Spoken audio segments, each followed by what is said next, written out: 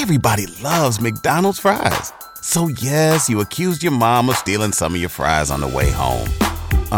But the bag did feel a little light. Ba-da-ba-ba-ba. Tonight on Revolt Black News Weekly. Men down. We glorify the Black Panther Party to create a culture. Disruptors of the status quo, from the Black Panther Party to the Black Lives Matter movement, both unapologetically black. But is the mission misunderstood? Plus, the smash and grab epidemic. You're a black robbing a black business. That's not fair. The heated debate examines who's stealing, who's being robbed, and what's ultimately at stake. Deter some of these young people. Then I was on the ground here in Atlanta with Wyclef and New Edition as Atlanta celebrates our own at the Black Music and Entertainment Walk of Fame. And the I do versus I'll never relationship evolution. The sinking marriage rates speak volumes. But are black women unbothered about men putting a ring on it? And from dance crazes to the makeup tutorials, why TikTok's black creators are saying they want to get paid their respect and their raise. All that and more as the Black News Revolution starts right now. Hello everyone, welcome to Revolt Black News Weekly. I'm Naima Abdullahi, and we're kicking off a brand new season, but continuing our mission to investigate stories and ignite conversations that serve the culture. And tonight, we begin with examining the legacy of black activism and revolutionary movements. So from the 60s Black Panther Party to today's Black Lives Matter movement, how do they differ? Where do they align? And how are they misunderstood? That's tonight's top story. Deputy Chairman Fred Hampton of the Illinois Black Panther Party. We hate oppression. I'm the founder of 23 different radical leftist organizations.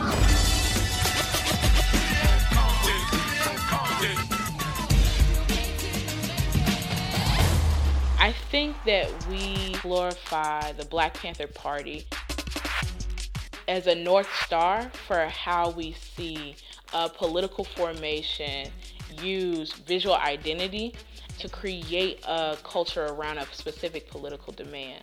Everybody knows that all the people don't have liberties, all the people don't have justice, and all the people don't have power, so that means none of us do. Black folks showing up unapologetically and disrupting what they understood was a white supremacist aesthetic.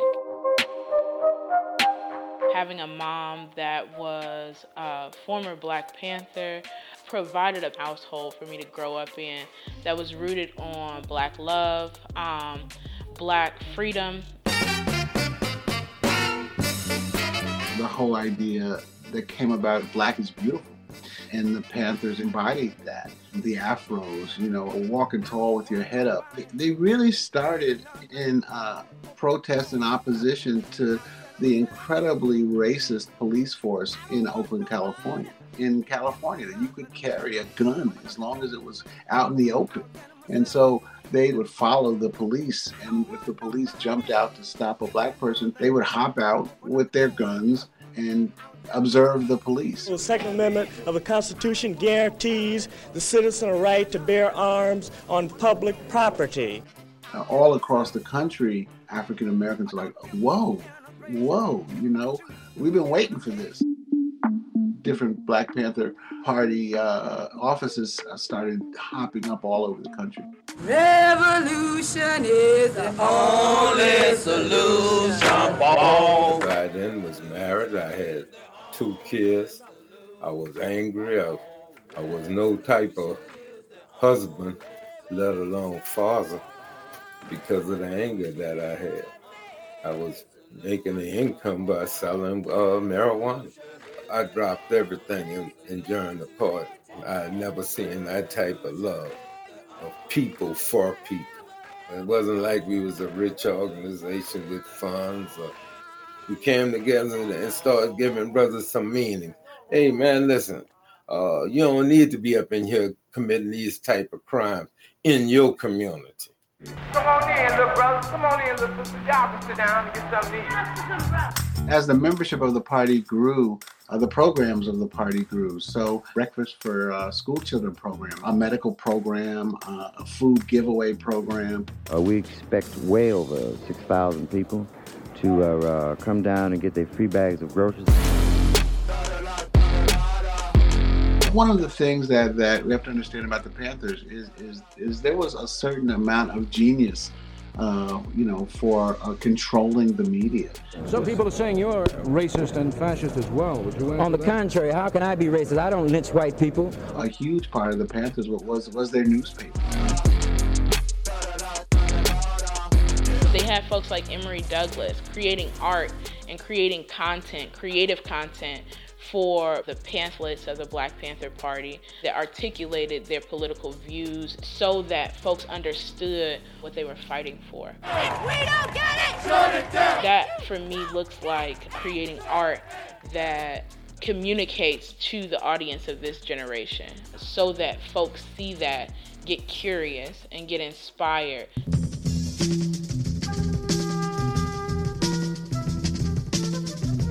Well, J. Edgar Hoover, the head of the FBI, said that the Panthers were the biggest threat to the security of the United States. And that kind of gave a license to law enforcement all over the country to crack down on the Black Panther Party.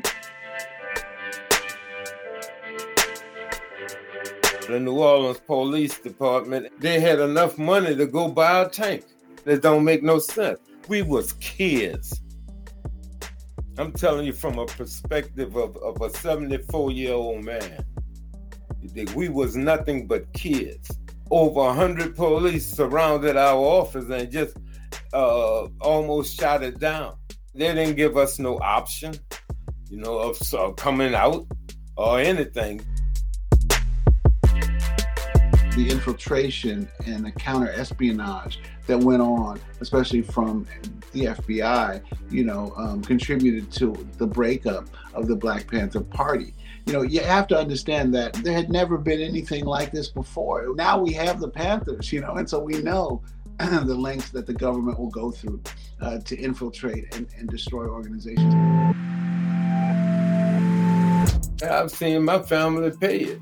What happened to my mother when the FBI went on her job, or my father when they went on his job. And they didn't commit no crime. Would I do it again? No. But I am proud of the sacrifices that I could say that I could leave to my children and understand that this didn't happen overnight and it ain't gonna end overnight.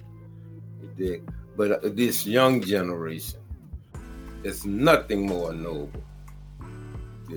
Put your differences on the side, find that common ground, and continue to work. We have a responsibility to preserve the culture and history of our lineage and our legacy, and we have to pass that information on to future generations.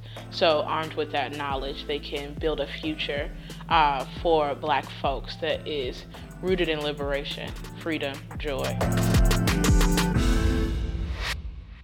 And we're firing up the conversation about the state of Black activism today. Joining us are historian and strategist Xavier Buck, who is also the deputy director of the Huey P. Newton Foundation in Oakland, California, and former attorney Hawk Newsome, the co-founder of the NYC-based nonprofit Black Opportunities and the self-described realist voice in activism. Now, we should also mention that one of our guests from the Black Lives Matter Global Network respectively pulled out of the conversation today last minute when they learned that Hawk was going to be on the show today. Hawk, I want to start with you. What's your response to that?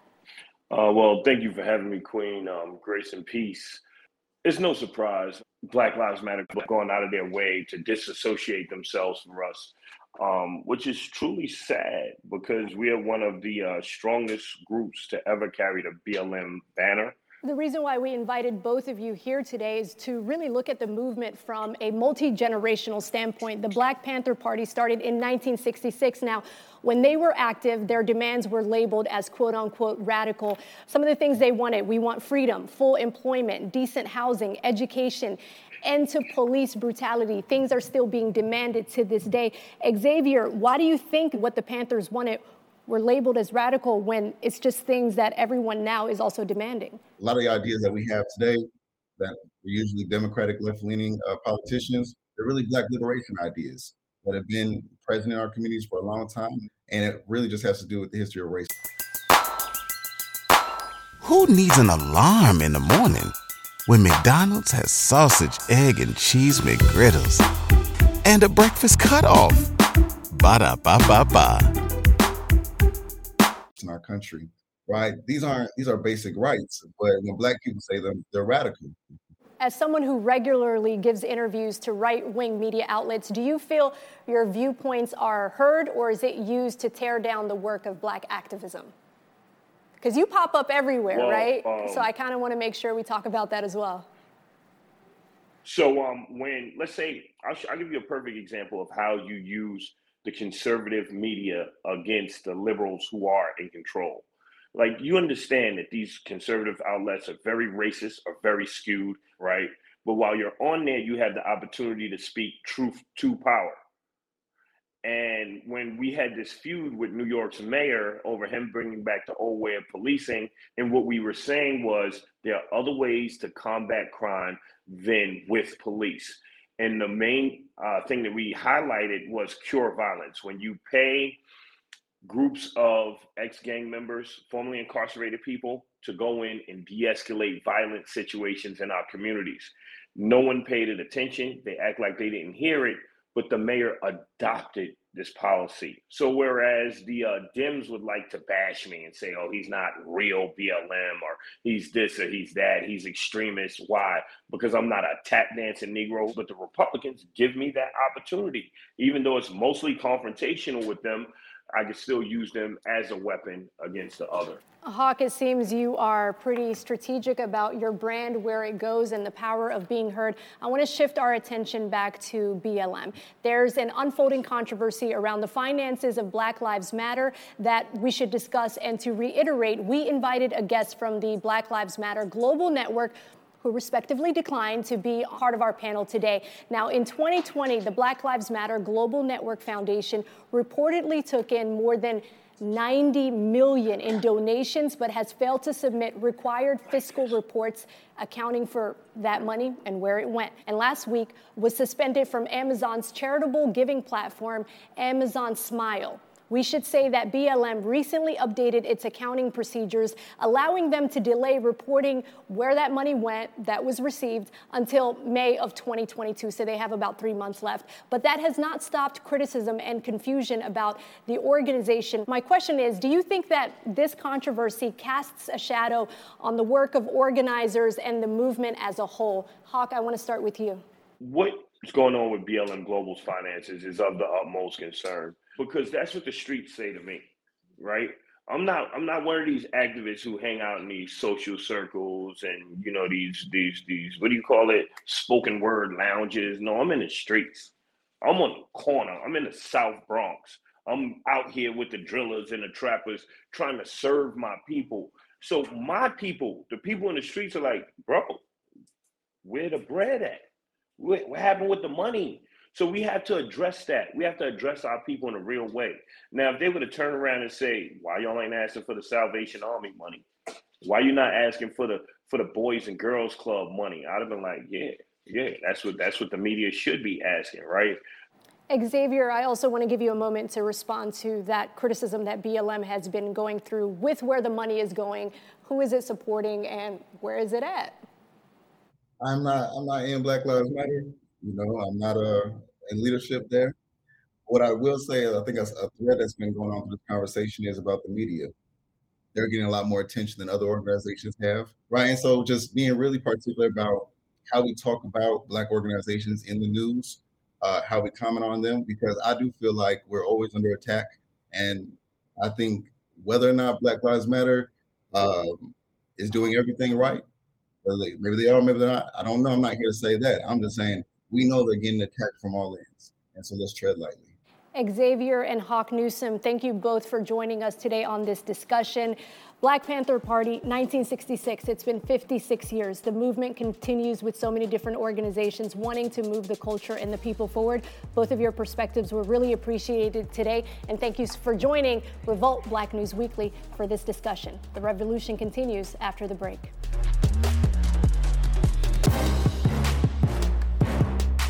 It looks like something out of a video game, but it's a reality. The rise of smash and grab crimes is unfolding like never before, all captured on camera, which you see right here. But what's the real reason behind so many retail thefts? Welcome back, everyone. Experts say the spike increased as hundreds of stores closed during the start of the pandemic, but more data points to an underground marketplace.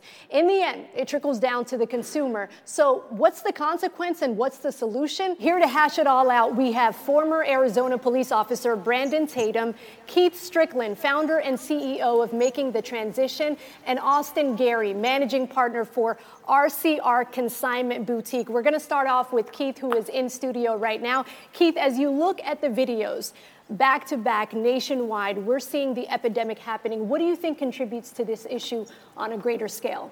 First, I would say, if you think about people who are already living in poverty, they already were having a hard time. People were already struggling to take care of their families and feed their children. So when the pandemic hit, people started losing their jobs or at least losing hours.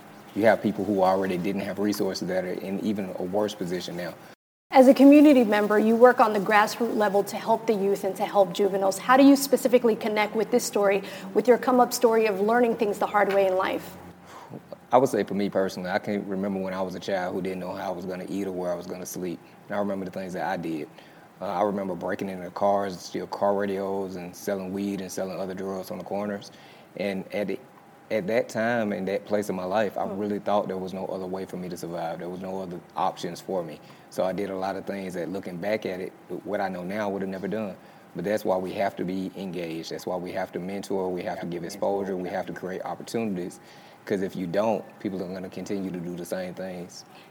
Brandon, from a law enforcement standpoint, you help communities in situations like this. What do you make of this happening on a nationwide level with all the spikes that we're seeing in smash and grab crimes? Yeah, I think that some of these crimes, or probably majority of these crimes, are due to opportunities. I think a lot of criminal behavior is opportunistic, and the lack of policing because of the defund the police movement and other movements that have just demoralized and destroyed the police departments around the country. They're not able to be proactive. So it creates this vacuum of a black market.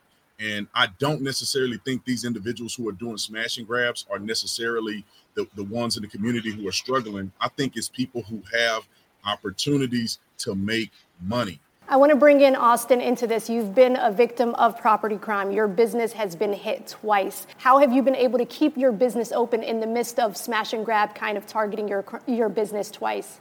Everyone should be accountable for what they do in reference to business. My business is not to keep me afloat. I have staff from East to West Coast. Everyone should be accountable with their actions falsely. So it's effective because I have to eat. I have to feed other families that has to eat. So at the end of the day, I have no sympathy with people that come in and steal. I do think that we have to hold people accountable, but I also think that we have to be accountable ourselves to say that these are our neighbors, our brothers, our sisters, and we got to help them. I respect everything that he said, no disrespect. I'm very accountable. I don't respect the people that come in to basically toxic a business that's legitimate. I pay my taxes. I'm a God-fearing man, not saying that you're not Keith or Brandon. However, I did nothing to my community. I do what I do because we gave money back to the community. Brandon, who should be held accountable? What's your perspective on accountability?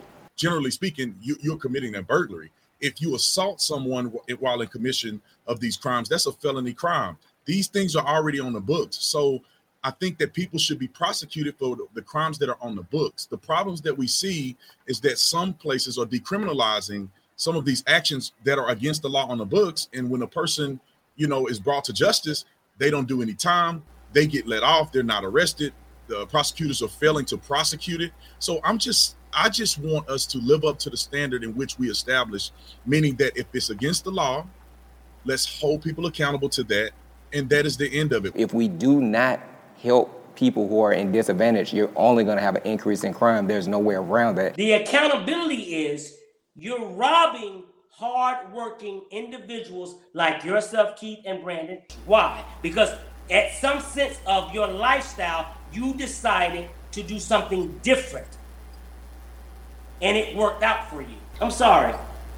Brandon, as you're hearing that response, should we have sympathy for them? I mean, what responsibility do store owners have in really protecting their businesses? Yeah, I think the store owners, if they want to be intelligent about it, they know that this is a crime that is being committed, and if you went on a road trip and you didn't stop for a Big Mac or drop a crispy fry between the car seats or use your McDonald's bag as a placemat, then that wasn't a road trip. It was just a really long drive. Ba-da-ba-ba-ba. At participating McDonald's. Measures like hiring security, which it costs. So don't get me wrong. It's not like they're handing out free security. But if you have the flexibility within your budget, be proactive. So hire security, lock your doors, make sure if you have a little bit more stuff there, deter some of these young people. Be in the community. I think that everybody on the panel has said something amazing and it's applicable to this situation. Be in the community, build relationships with some of these young people, and maybe you will fare better. But I do think that as a business owner, I'm a business owner, that you should be proactive in your approach to try to prevent these people from coming into your store and smashing it up and taking, all of your property. I understand that people feel sorry for these young people who are out here, but I was once a young man.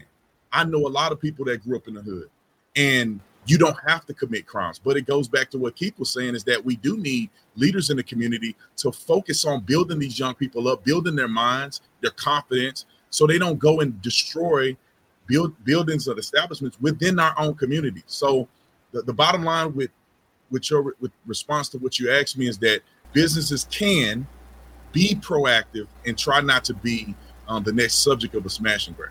Brandon, Austin, Keith, thank you for being here and holding nothing back. All right, coming up, we investigate the coupling controversy as we look at Black love and marriage and question whether the institution has kind of gone out of style. With Black Americans marrying at the lowest rate in modern history, we go inside the battle of the sexes, coming up next. Hey guys, welcome to Atlanta. I'm Yolanda Adams, and this is Revolt Black News. I'm about work, I'm about career, and tomorrow I'm gonna introduce myself to the new department head and make her fall in love with me. Yes, that's my baby. See, I've been healed by Black Girl Magic. Yay. Single and ready to mingle. The ladies of Amazon's hit series Harlem are not sorry about maintaining their solo status. Welcome back to Revolt Black News Weekly. I'm Naima Abdullahi. Now, as more and more Black women are seemingly saying I do not when it comes to marriage, we're getting deeper into the debate about the future of the Black family unit. We're gonna hash it out with our panel today. Joining me, content creators Dominique Daniel and Tynesha Waters, and femininity coach and author Kendra Davis, and our very own entertainment correspondent, Kennedy Rue McCullough. We're gonna start with you, Kennedy. Yes. So when we hear relationship goals, yes, Beyonce, Jay-Z, Will and Jada, Remy Ma, Papoose, are those relationship goals? Because a lot of people aspire for what they see on social media. Right, and you know what? I think that's really important that we bring up the social media aspect, because that does have something to do with the way we see ourselves reflected, and maybe we do inspire to some of these situationships. I don't think we should be aspiring to anybody's relationship as a benchmark for what we should be emulating in our own lives. I don't think that we should be emulating celebrities, because as you know, we only get a piece of the story. We don't see their day-to-day. We don't see their everyday life. We don't see what they go through. So I think that it's limiting for us to have a mentality that's focused on celebrity relationships? Definitely agree. I think that social media is a facade in general. So it's super dangerous when you are comparing real life relationships to what you're seeing online. I want to bring in some data. Yale researchers argue that, quote, marriage chances for highly educated Black women have declined over time relative to white women. Kendra, what do you think attributes to that steady decline? Because I think of how we're really socialized, especially in our community. We are socialized as strong and independent. And once we get the degree, the money, the profession, once we have mobility, once we have those things, we have decided largely as Black women that the union of marriage is unnecessary. And we have actually whittled down the marriage to just the finances. If I can do the finances myself, I don't need to have a union. And that's really a form of selling out. The term sellout is something that I truly, I would say is pretty harsh, but I don't agree with that at all on the sense of Black women that are now educated who are financially stable. Their standards of not tolerating just anything to come into their life and disrupt their peace is more the reason why they won't marry or why we won't consider a companion. If I put in the work, in the time to make myself my better version of myself, I'm not going to marry someone who, first and foremost, most of the time, if they can't provide financially, that's fine. You need someone who can accommodate you with the other things, emotional, mental, those type of support systems in your life. And if somebody's not contributing that type of thing to your life, then there's no reason for them to be there. So now the standard is you actually have to have substance. And I still stand by my statement of selling out. When you sell something out, or when a person sells out, it's not just relegated to the entertainment issues or other types of things.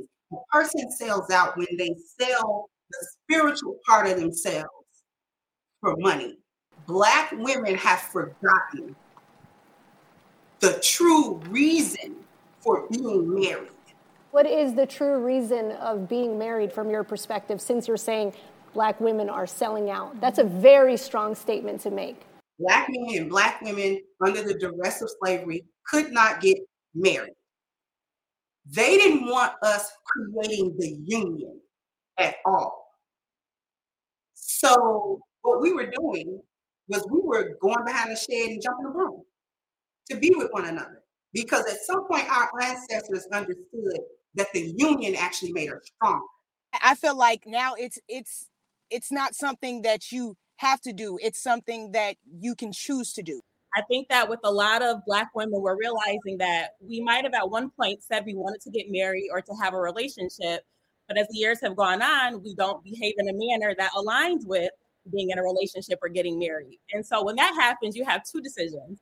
You can either change your behavior to align with wanting to get married, or you can change your thought and say, I don't want marriage. And I think that a lot of women are choosing the latter instead of making the adjustments that are needed to be in a healthy relationship. I don't agree with that. That last part you said, for women to have a hard time adjusting, you have to keep in mind, just because a man is a man doesn't make him a great leader. Some women are very strong intellects. And a lot of times, if you don't have someone who can cultivate your mind, a lot of times you don't want to submit to people who you don't trust their judgments. Can it exist without a man, Kendra? No. Black family units do not exist without men. Black people, since we've been in this country, have been striving for unity. We have been striving for togetherness. How can we come together and have better mobility in this country as a group of people? We've found ourselves unable to really move forward in this country, and we wonder why. We can't unify at the basic level that people unify, and that's in a marriage. We can't have communities if there's no family. What do we think this stuff is built out of? You're hearing three women who are passionate about sharing their viewpoints, which shows a dynamic conversation, the kind of conversation we need to have on air. How are you processing a lot of their responses? so interesting to hear all these different takes because, Naima, I think this concept is very layered. And for me, I'm a huge proponent of Black love. I believe in it, I champion it, I root for it. But I think within our community, the way that we define family is in terms of a nuclear family. A mom, a dad, 2.5 kids, the dog, the white picket fence. And I think that the way we quantify family has to change because families look different for everybody and they should look different for everybody. Thank you all for chiming in. I don't want this conversation to end. I wish I could talk about it forever, but we ran out of time. We're going to be right back because guess what? The Black Entertainment Walk of Fame. Yes. How was it? How was the ceremony? Oh my gosh, the ceremony was so beautiful, Naima. It was so nice to be able to come together and celebrate some of our favorites and give them their flowers in a city that's been a cultural hub for Black history. I mean, what better place to do it than Atlanta? Looking forward to that. Also ahead, Black creators calling for their cut of the social media pie, what you need to be saying when it comes to knowing your worth. That's straight ahead. Yo, it's your boy Dallas Austin. You watching Revolt Black News, and you know what? We in the ATL. Welcome home, y'all. I'm a savage. Classy, bougie, ratchet. That is the 15-second clip that turned into more than 15 minutes of fame for Kiara Kiki Wilson, making her a viral sensation on TikTok. Everybody loves McDonald's fries. So yes, you accused your mom of stealing some of your fries on the way home. But the bag did feel a little light. Ba-da-ba-ba-ba. Welcome back. Now, her viral dance to Meg Thee Stallion's hit song catapulted the Savage Challenge into becoming one of the biggest dance crazes on the app. But Kiki is among a growing number of Black creators revolting and raising their voices to demand their fair share of not only credit, but to get paid for their creativity compared to white content creators. To discuss the issue, we have Shayna Douglas, TikTok influencer, Keith Dorsey, CEO of Young Guns, Isaac Hayes III, founder of Fanbase, and Brittany Bright, founder of the Influencer League. Here's what they had to say. Brittany, I want to mention a tweet that you tweeted out. You said, influencers can't change the industry alone, but the least we can do as Black creators is charge more. So brands have no choice but to be more considerate with their budgets. As trendsetters, they need us, not the other way around. What did you mean by that? As Black creators, we set all of the trends on social media. We're the ones that's making celebrities and their music go viral on TikTok. And so when I say that the brands need influencers, not the other way around, Black influencers basically need to charge more, because if we charge more, if we are, knowing our worth when it comes to working with these brands, then they have no choice but to increase their budgets, because you're either going to have an all-white campaign or you're going to pay Black influencers what they're worth. On TikTok, I feel like it's a whole different ballgame because the algorithm is different and everything is pretty much, you can have 0 followers and the next day have 10,000. So I think that just securing the bag in general, it's different. I do think that some Black creators do not have the knowledge about brand deals and things like that. I didn't really at first, especially with like media kits, and like you have to really have like all of your analytics all in a row. You have to find like, I guess, the happy medium of being yourself personally and then making it a business. One of the main things is the knowledge of what to charge that a lot of these creators, they just generally don't know. We did something with a big company, and I charged a price that was a good price for them, and we were great. It was like amazing. But then the company reached back out because they really wanted to help. And it was like, well, you guys charge a little bit less than everyone else. And this was a big check. So I think the problem is if they don't know, then they don't really know what to charge. Sometimes they technically undercut themselves. Isaac, this is a conversation you've been having for years on your Instagram and different platforms as well. You even went on the Breakfast Club to also talk about it. I don't care how much TikTok promotes in the US. That company is in China. That is an algorithm that is in China. They have very poor data on people of color, and their overall goal is to cater to the larger audience of white consumers in the United States of America. Let's talk about the algorithm game. What's your insight on that? Because you really have studied this and dissected it. Yeah, I mean, the algorithm game is messed up. I think what people need to realize is that platform is actually working against you. Instagram is in competition with its user base. So what they do is they smush your content down to about 3 to 4% visibility. So they're allowed to run an ad-based business and then have you fight the algorithm by saying post more content so they have more content to run ads in between. So if you're running an ad campaign to reach the majority of users on a particular platform that happen to be white, let's say TikTok, right? Then you're going to want to serve ads that cater to white users. So to be able to do that, you have to have very famous white people that generate engagement from other white people to show those ads. So it behooves TikTok to have white famous people as opposed to black famous people, because then companies may or may not be trying to reach the African American community. They might be trying to reach the overall population of the United States in general. Last year, we saw Black creators kind of get together and go on a strike. It was hashtag Black TikTok strike, where Black creators didn't participate or create dance challenges to prove a point, right? So in response, obviously, TikTok issued an apology and launched programs like TikTok for Black Creatives, a 3-month program in partnership with Macro, focusing on nurturing and developing 100 talented Black creators and music artists. Shayna, in your opinion, how are programs like this helping bridge that racial pay gap for Black digital content creators, or is it?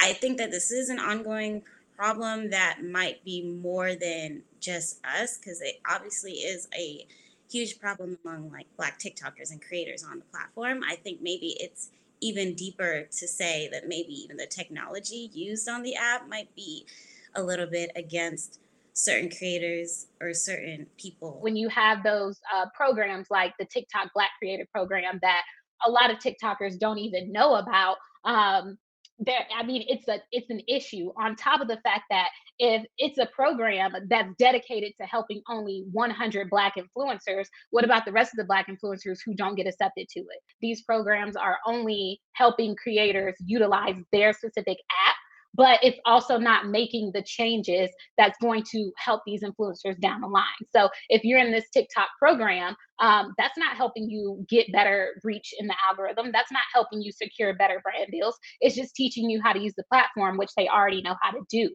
I just truly believe there's nobody in the United States of America that is employed by TikTok that can do absolutely anything. I believe all those people that work for TikTok are just there to save face, because that is a privately owned company that is in China. They will operate exactly how they want to operate. They will shadow ban, they will block, they will disrespect African-American culture and change absolutely nothing about it. The only thing that will affect TikTok by way of Black creators is if Black creators leave, unless they have to honestly just pick their stuff up and leave. And unfortunately, we are programmed to fight to stay in places where we're not wanted, rather than exiting and building our own, which is really why I built Fanbase. The real solution would be just up and leaving, but they're not going to do it because of what they pretty much already have. Let's really look at the dynamic between the two, because if they're not leaving because they're in love with the clout, they're worth more than they're getting paid. How can we kind of look at it from that perspective? I don't think you can. There's simply nothing like that is going to change about that. The main thing that was delaying that process is there were not options. There were not choices, right? If I leave TikTok, where am I going to go, right? There's nowhere to go. And so that's, again, why Fanbase is stepping in to fill that void. The technology and the culture under the same roof is a threat to them, because where can they exploit Black culture? Where can they use Black people and Black dances and Black music to make a whole bunch of views to run ads if there are no Black people there? When it comes to getting paid what you're worth, what do you think needs to be done for that pay gap? What do you think are solutions that should be implemented? Really having confidence to ask for more, and also collaborate with other Black creators and other Black brands. It's really important for us to also educate our influencers on other streams of revenue that they could be bringing in as well, so that, a year from now, 5 years from now, they're not still relying on these brand deals. I can make everything that TikTok and Instagram can make. I can make every button, every feature. They can't make what I'm made of. They can't make Black people. They can't make Black culture. They can't make us. So there's nothing that they can do. There's nothing that they can do to stop us. To all of our panelists, thank you. Hopefully, Black content creators take the steps to know their worth in this space and on every social media app. We'll be right back after the break. Hey everybody, it's Jacqueline Carr, and I want to welcome you to Atlanta. There is nothing like a marching band to get the party going. The Pebblebrook High School's marching band from Mableton, Georgia, kicked things off at the Black Music and Entertainment Walk of Fame ceremony here in Atlanta. And Kennedy Rue McCullough is back with me at the studio. Kennedy, you were there. How was the ceremony? Yes, Naima. I mean, a few words come to mind: empowerment, celebration of our own, and Black culture lifting up our icons, now immortalized in the ATL. What does this honor mean for you today? It's a culmination of a lot of blood, sweat, and tears, a lot of victory, a lot of triumph, a lot of failures at the same time. But we stepped out on faith from Boston and from D.C. With that, new additions Ricky, Bobby, Ralph, Ronnie, and Johnny hopped off their touring schedule to receive the ATL honors. Almost 40 years later, we sit and get a chance to smell our flowers as we're here, all 6 of us, right, in the Black Mecca. This is the blessed place for this to happen, and we're so elated and just grateful. Those Any for Lifers out there, they've been propping us up for years and praying for us.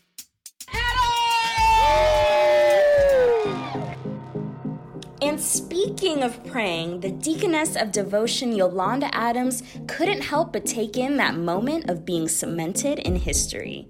What was it like seeing your legacy immortalized in such a way that would live on far beyond, our generation, the generation after us, the generation after us? This is cemented forever. It is cemented forever, and I don't think that I'll really get the gist of it because I'm overwhelmed right now. This literally was the crown jewel of excellence. Jewels represent not only prosperity, but it also represents what we've gone through tribulation. And with gospel legend BB and CeCe Winans as part of the class, it was Brother BB representing at the Walk of Fame brunch. When you look at the list of your accolades and all the recognition you've gotten over the course of your career, where does this rank in that? It goes up to the top. Yeah. Again, I love Atlanta. I live down the street from Atlanta. Lord, lift us up where we belong. Whenever our people recognize me and my sister, it's just at the top of the list. A list of classmates that included Smokey Robinson, who attended virtually, as did Tyler Perry. Being part of the Walk of Fame means a great deal to me. A man with a vision, building a company from the ground up, starting with nothing more than an $800 loan. Rhonda Ross, Diana Ross, and Berry Gordy's daughter took center stage to honor her dad. When we talked about the Black Walk of Fame, it was never against the Hollywood or us in competition. We said we want to do us for us. Broadcast Music Inc. creative VP Catherine Bruton was among the leaders to join Georgia State Representative Erica Thomas and celebrate our own for a second year to preserve history. I think it was so important that we did it not just in Black Music Month, but we're doing one in Black History Month. We're trying to lay down these crown jewels to give the due diligence. This class was special in many respects, and then to have Wycliffe fly in to celebrate Fela Kuti was just like, wow. Let me hear that one. Wow is an understatement. The Fugees member busted out a guitar set to pay homage to the Nigerian pioneer of Afrobeats. Fela learned jazz, and what he did was he took what he learned back to his country, and then he was able to revolutionize it. A revolutionary day in staying unapologetically Black, all right here in Atlanta, the Hollywood of the South. We'll always be aspiring to be better than we were the year before. What an inspiring afternoon of speeches and performances. Kennedy, was there a tribute that got everyone off their seat? There was, Naima. Bow Wow was there to rep his Uncle Snoop, and shout out to the tribute band Trap Jazz. They did a medley of Mary J. Blige and Snoop's hits. everyone was on their feet jamming. Wow, that sounds like such a great time. Thank you so much for your report. And that does it for us. I'm Naima Abdullahi. We'll see you next time right here on Revolt Black News Weekly.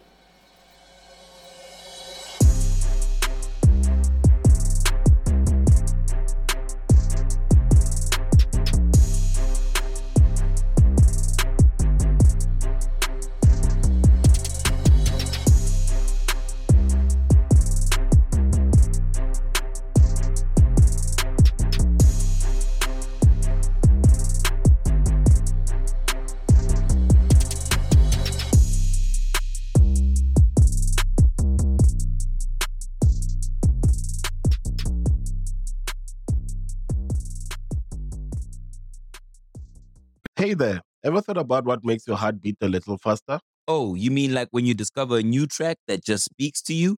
Yeah, or finding a movie that you can't stop thinking about? Well, get ready to feel that excitement all over again because Amazon Prime is here to take your entertainment and shopping experience to the next level. Absolutely. Prime isn't just about getting your packages quicker. It's about diving into a world of endless possibilities, from the latest releases to exclusive content you won't find anywhere else. And don't even get me started on the music. Prime offers concert specials that will transport you right to the front row. It's like being at the hottest gigs without leaving your living room. I use Prime to tap in with some of my favorite artists' live shows from any and every genre of music. Trust me, Prime is a game changer. It's like having a personalized superstore and entertainment hub right at your fingertips. So why wait? Head over to amazon.com/Prime and start experiencing entertainment like never before.